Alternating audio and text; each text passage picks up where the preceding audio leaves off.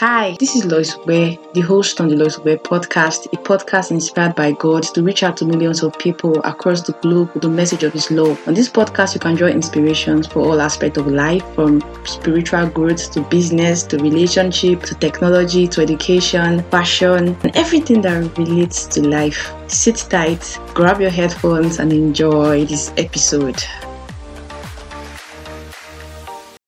Hi guys, it's Lois and it's good to be back on the podcast. So today I'm excited because we have a guest and the guest is actually my elder brother. This is actually the first time any of my siblings get to come on the podcast. So today I have my brother, like I said earlier, and the bulk of our conversation is going to be about the grace of God. Because it feels like when God's grace is mentioned, a whole lot of people get angry. There's this sort of discomfort in them, and it's not meant to be that way. God's grace is meant to stir up joy in our hearts. So today, I'm pretty sure after this episode, your questions about God's grace, the confusions you have about God's grace are going to be addressed, and there's going to be a whole lot of clarity for you. So hi Philip, how are you? Hello Lois, I'm very fine and it's good to be on your podcast. It's a rare privilege to be right here, speaking.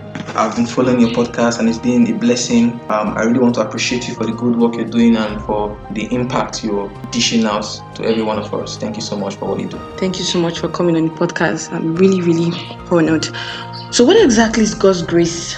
All right, grace of God. God's grace is, a concept that I'm sure every one of us must have heard about. Now, speaking about God's grace, certainly you cannot attempt to explain the grace of God in just, I'm aware that we have probably 15 or 10 minutes to just talk, and certainly I can't explain everything about God's grace right now, but with this I'll be fast anyway. So the grace of God, as by the Amplified Bible, talks about God's undeserved favor, talks about the unconditional love of God, the unearned favor of God, something you do not have to work for, something you do not have to earn, you do not have to struggle for it. It is something that has been given to you as a gift. It is favor.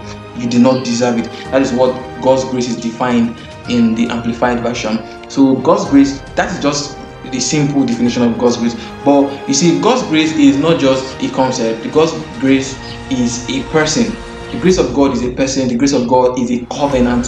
The grace of God is a whole lot. Now, speaking about the grace being a person, the Bible says in the book of John, St. John chapter 1 verse 14, I read from my Bible here, it says, "And the word was made flesh and dwelt among us, and he beheld his glory, and we beheld his glory, the glory as of the only begotten of the Father, full of grace and truth." You see, it says full of grace and truth. That is to say, Jesus is the fullness of God's grace. That is to say, grace is Jesus. And it says full of grace and truth. Now, someone may be saying that, we have grace, we have truth, or probably there is a distinction. No, the truth is actually the truth about God's grace. Because if we go back to the scriptures in John chapter 8, where he was speaking to the Jews, or I think his disciples, saying that if you know my word abide in you, and you shall know the truth, and the truth shall make you free.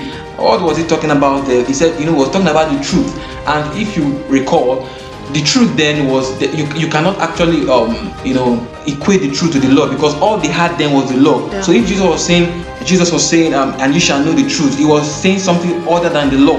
He was talking about the grace of God, because the law is a contrary concept, is an opposite concept to the grace of God. So we are talking, when we say Jesus is the fullness of grace and truth, it's talking about the truth about his grace. So we are talking about Jesus being grace. So the grace of God is actually Jesus. So whatever is permissible under grace is permissible under Jesus. Whatever is not permissible under grace is not permissible under Jesus. So if you say you have a problem with grace, you have a problem with Jesus. Now I want to also let us know that wrong understanding is worse than no understanding at all. So it is good that in your Christian journey you get a proper understanding about concepts from the scriptures, because they help you build your Christian faith. Yeah. So I said grace of God cannot be explained in 10 minutes. So it's a whole lot of concept that will take you a whole lifetime to figure out. So the grace of God is a covenant. We are not under the covenant of the law, where your Christian life is based on performance. Your relationship with God is on the basis of what can I do? Thou shalt do this, and then that is how God relates to you. But no, we are under grace right now.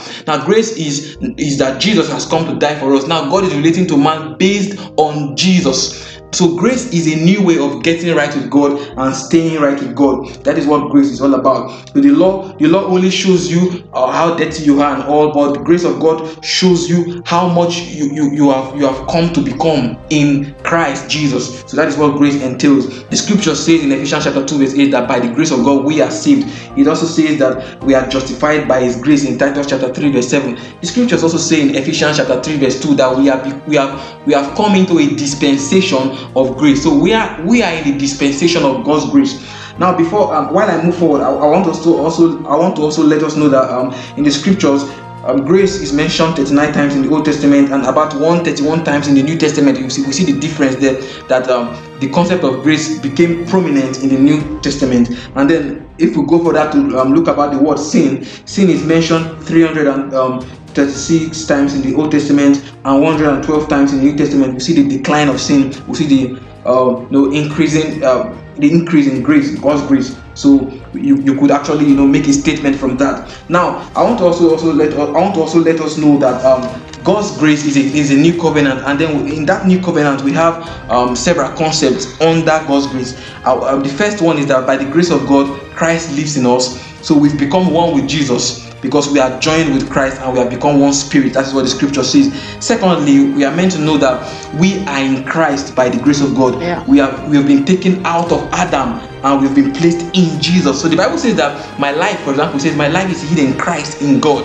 So your life is in Christ, which is in God. So you have been placed into Jesus right now, and that means that you have a new identity. You've been translated according to Colossians chapter 1. It says we've been translated from the kingdom of darkness to the kingdom of his dear son. So we have a new identity, we have a new desire, we have new passions. That is the second point. And then the third thing is that by the grace of God, we have experienced freedom from the law. We have experienced freedom from curses by the grace of God. So we are not being inspired by curses, that if you don't do this you'll be cursed, and so that is why I should do this for God. No, we are inspired by the grace of God. We are not living a Christian life based on threats or based on curses. No, we are living a Christian life based on the Spirit of God.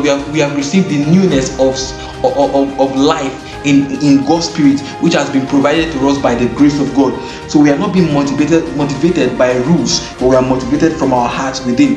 And lastly, I want to also let us know that by the grace of God, we have received forgiveness from all our sins. When you come to meet Jesus, when you receive the life of Jesus, you've been forgiven of all your sins, your past sins, your present sins, and your future sins, because Christ has taken them all away. The sin issue has been dealt with. That is why Jesus came. So the sin has been dealt with. And the Bible says that we have been made masters over sin. We are not under the law. And the strength of sin is the law. And since Jesus has come, and since we are under a dispensation of grace, we are now masters over sin. Yeah. We are not led, we are not ruled by sin, we are ruled by the Spirit of God. So that is to say that Jesus does not keep record of our wrongs, because when the scripture says concerning 1 Corinthians 13 that Paul was speaking about love, that love doesn't take account of wrongdoing, how much more God does not take account of how wrongdoing. He does not do that, because He does not relate to us based on our sins. He relates to us based on the Savior. So this is what we need to know about grace. So the message of grace is not a dangerous message, never. It is a message that is even dangerous to the devil, because once the devil realizes that you are conscious about God's grace, you know so much about what you are in Christ, then he's scared. So that is why the devil is always trying to bring doubts about God's goodness, God's grace. It is a strong force that we need to know that will help us live a strong Christian life. So the grace of God inspires us to live right, and the grace of God comes with the template of relationship. When you understand God's grace, you understand that you are in a relationship with the Father. You understand that you walk in a relationship with Jesus. You don't walk by you're not motivated. Your Christian life is not a performance-based one. It is a relationship-based Christian life. So that is what we need to I can summarize about the grace of God right now. Thank you so much, Philip. So when you were talking, you said the grace of God has forgiven our past, present, and future sins. There's this misconception about grace, that grace is a license to sin. I think why people have that misconception is because we always say and we believe that God's grace has forgiven our sins, past, present, and future sins. So how can we explain this? So that's a simple thing. You see, the grace of God, God has Jesus has taken away our sins and our past, present, and future. When Jesus died for us on the cross of Calvary, we were not there. So we were in the future when Jesus died. So if any sin that came after the death of Jesus is a future sin. Yeah. That is to say that the future sin, every future sin has been dealt with. As far as you are in Christ, your past sins, your present sin, your future sin has been dealt with. Now, this doesn't mean you should go ahead and to keep sinning. That is wrong. For example, let me give you an illustration. You go to the grocery store and or a supermarket and you want to get something, and you get there and you are told that everything has been paid for by someone, and you're like, oh wow, you're excited. You get everything free of charge because it has been paid for by someone. And let's assume that you meet the person 2 days later. I'll be surprised that you are aware that this person paid for everything you got, and then you want to displease the person. That is wrong, because you meet someone that's paid for everything that you had from a supermarket, from a grocery store, and then you displease the person. It's wrong, because you are actually looking for how do I make this person happy? How do I show the person that I'm grateful for what he has done? So the goodness and the grace of God does not propel you to want to sin. It does not propel a lustful, a sinful passion in you. Never. That is a wrong concept. In fact, if you have that mindset, then you don't know grace. You are not saved. You don't understand grace. And also, we need to know that the grace of God is hyper. Anyone that speaks about the grace of God as the grace of God is limited, the grace of God, no. The scripture says that when sin increased, God's grace also increased. It abounded. That is to say that God's grace does not have a limit. God's grace does not run out on you. Yes, that is the real truth. In fact, the grace of God is a real shocker. It shocks people that this grace, is this something? Is it real? It is real. Because in fact, we tend to sing how amazing the grace of God is. Amazing grace, how sweet the sound. We can sing about it, but when it comes to talking about it, it's like we are scared about it. It becomes an issue. Yeah, but the grace of God is amazing. We sing about the reckless love of God, how is reckless, how is extravagant. But when it comes to talking about it, when it comes to experience and talking about the actions of all these things, we are scared about it. And that is not how it should be. We should understand that the grace of God is hyper. It is extravagant. It does not run out. It is unlimited. And then we should still understand that the grace of God is not lascivious. It is not a license to do what is wrong. Never. The grace of God is all encompassing. In fact, the scriptures talks about the God's throne as a throne of grace. When you mess up or you miss the mark, you don't run away from your Father. God says when you should come to the throne of grace with boldness. You come with boldness to God's throne of grace. It's called the throne of grace. You come with boldness, irrespective of where you are, what you've done, and whatever it is. You come to Jesus. You do not run away from your Father. You run towards your Father. So these are the things we need to understand about the concept of grace. Yeah, I think that would explain and solve that question. Thank you very much. Just before we go, or just before I let you go, I was going to ask you this question. Why do people find it hard to accept the gospel of grace? I mean, faith in Jesus alone. And why do people who accept the grace of God, they believe that they are saved by God's grace, but as their Christian work begin to unfold, they tend to sideline grace away? Why does this happen? This happens because there's this feeling that we have that we must do something. We must actually struggle to make things happen. But you see, the same way you enter the kingdom is the same way you walk in the kingdom. You enter through the gate of grace. You walk on the path of grace. That is how it works. You don't just come in by grace and then you try to figure it out on yourself. It's not done that way. If not, you will live a life of struggle. God is never angry with us. He's not punishing us. He's not motivating us with fear and all. In fact, it is by the grace of God you can live a Christian life effortlessly. Because by the time you start living your Christian life based on performance, based on how you struggle and all, you see that you begin to magnify yourself. You magnify your sinfulness. Maybe you make a mistake and you're all about I've messed up, and you don't tend to see how God's grace has dealt with that, and then connect with it and live the life above whatever you're struggling with. Then you will not make it when you're always trying to perform. This is why Jesus was harsh with the Pharisees, because all their lives were about performing, struggling, and that is not it. Our life is not a performance based. I don't mean you don't do things, you don't pray. No, no, no. You do that, you pray, you read your Bible, but it comes from a point of relationship, understanding the God's grace has abounded towards you, and then you see that the grace of God has abounded towards me. I did not earn this, and from that point you begin to have a relationship with God, and you know what that does? That makes you God conscious. When you live the life of grace, when you understand that Christian life is about grace, it makes you God conscious. You now acknowledge God in everything you do. You're acknowledging the grace of God in you. So your mind is all about God, all about God. But when you're about what do I do? How do I do this? You're all about yourself, you're about your own self, you're all about your flesh. That is why it is good to understand that we enter through grace, and we walk in grace, because grace is empowering. We need to understand that grace, by the grace of God, we have a new identity, and then you see that you are now like Jesus. So the grace doesn't give you, it doesn't just make you anyhow. No, you're not like Jesus. Once you come to understand this, that grace has given you a new identity, so you understand that you are like Jesus. You are strengthened. The scripture says in Hebrews 13 verse 9 that we are strengthened by the grace of God. Even the scripture says in Titus chapter 2 verse 11 to 15, was saying that the grace of God has appeared to us, giving us the power to live godly. So the grace of God doesn't make us, go haywire. So when you begin to think that the grace of God is something else, that you now begin to try to balance your performance, trying to balance regulations, and trying to struggle and all, and then the grace of God, then it will not work for you, because at some point you begin to see that it is yourself acting. You do not come to a place where you see that Jesus is the one working in you, both to do and to will his good pleasures. So every believer is saved by grace, and every believer should walk by grace, because grace is the way that we get right with God and we stay right with God. Understand? So that is what we need to understand about the goodness of God's grace. In fact, let me just give an illustration about the story about the adulterous woman that was caught in the act of adultery rather, in the Gospels. If you tend to look at it, the Pharisees and all the religious men were all about she messed up, and she should be punished and all that. In fact, it's surprising to me, because the adultery is not committed by one person. That's right. Adultery is by a man and a woman. So it's funny how that she was the only one, but I don't know whether the man ran away or whatever. But you see, it's funny. But you see, in my own opinion, I feel that the man and the woman should be brought.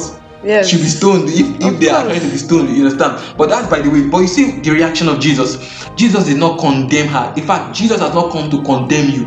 It doesn't matter what you're going through, what your struggle is as a believer. If you're a believer, Jesus has not come to condemn you. He has come to reconcile you with God. He has come to help you. He is a father. You have the life of God in you. He is working in you, both to do and to will. So he has not come to condemn you, irrespective of whatever struggle, whatever thing you are going through.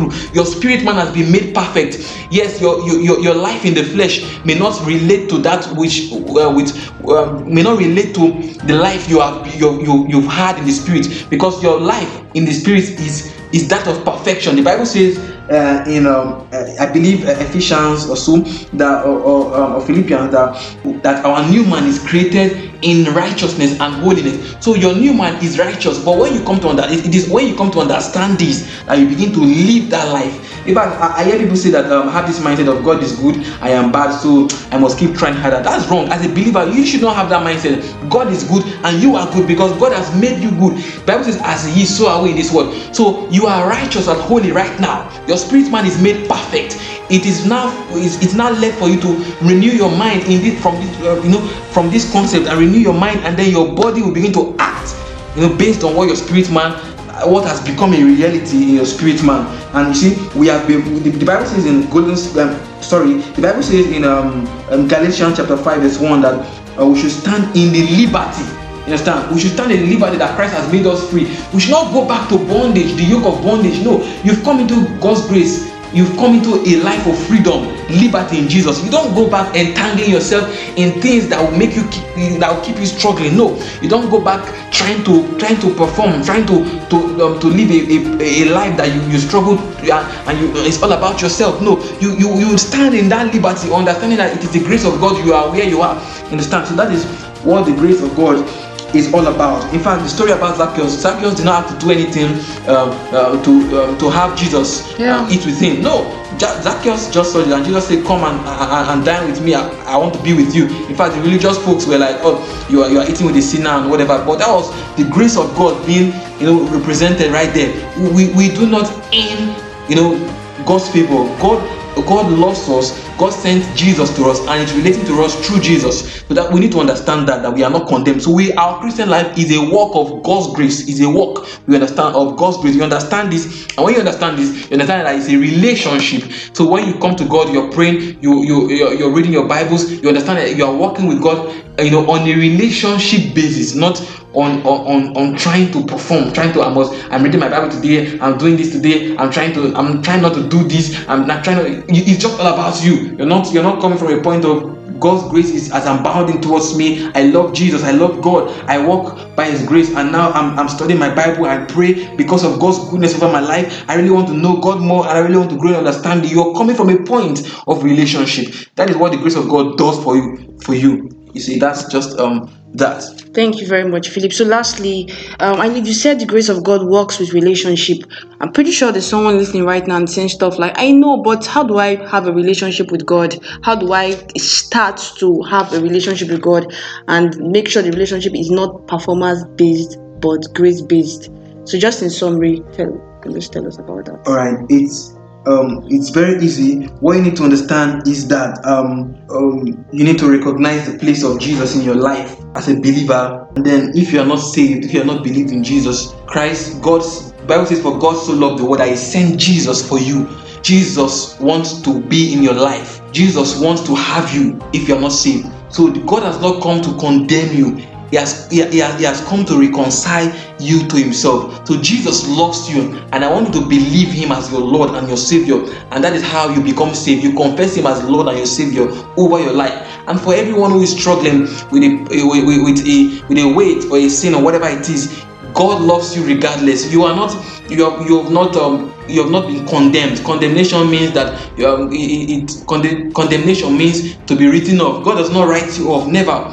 God is relating to you based on Jesus. He has set up a throne called the throne of grace. You can boldly go there. It doesn't matter the struggle you're going through. You just need to understand that God's grace is abounding towards you, whatever it is, and He wants you to live a victorious life because grace makes you live victoriously. So understand that Jesus wants to help you. Grace has made salvation ready, has made healing ready. So everything is ready for you. You reach out to it in faith, and you see God working in your life. And I would like to end with the scripture right here in Matthew chapter 11 verse 28 to 30 in the Message translation. Please listen to the scripture very well.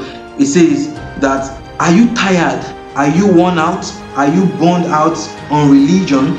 Come to me, get away with me, and you recover your life. I will show you how to take a real rest. Walk with me and work with me.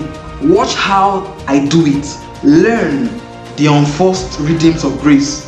I will not lay anything heavy or ill-fitting on you. Keep company with me, and you will learn to live freely and lightly." You see what the grace of God does. So I enjoin you to maybe check this scripture, the Message translation, Matthew chapter 11 verse 28 to 30. Learn the unforced rhythms of grace. Grace is not forceful. Grace brings you to a point of rest. And as you come to this point, you see God working in your life. The teaching and the domination of God's grace will help you produce more fruits and to change your life. God is not condemning you. God loves you. Be blessed. Thank you very much, Philip. Guys, do not forget, grace is on your side. God loves you, and you are the righteousness of God in Christ Jesus.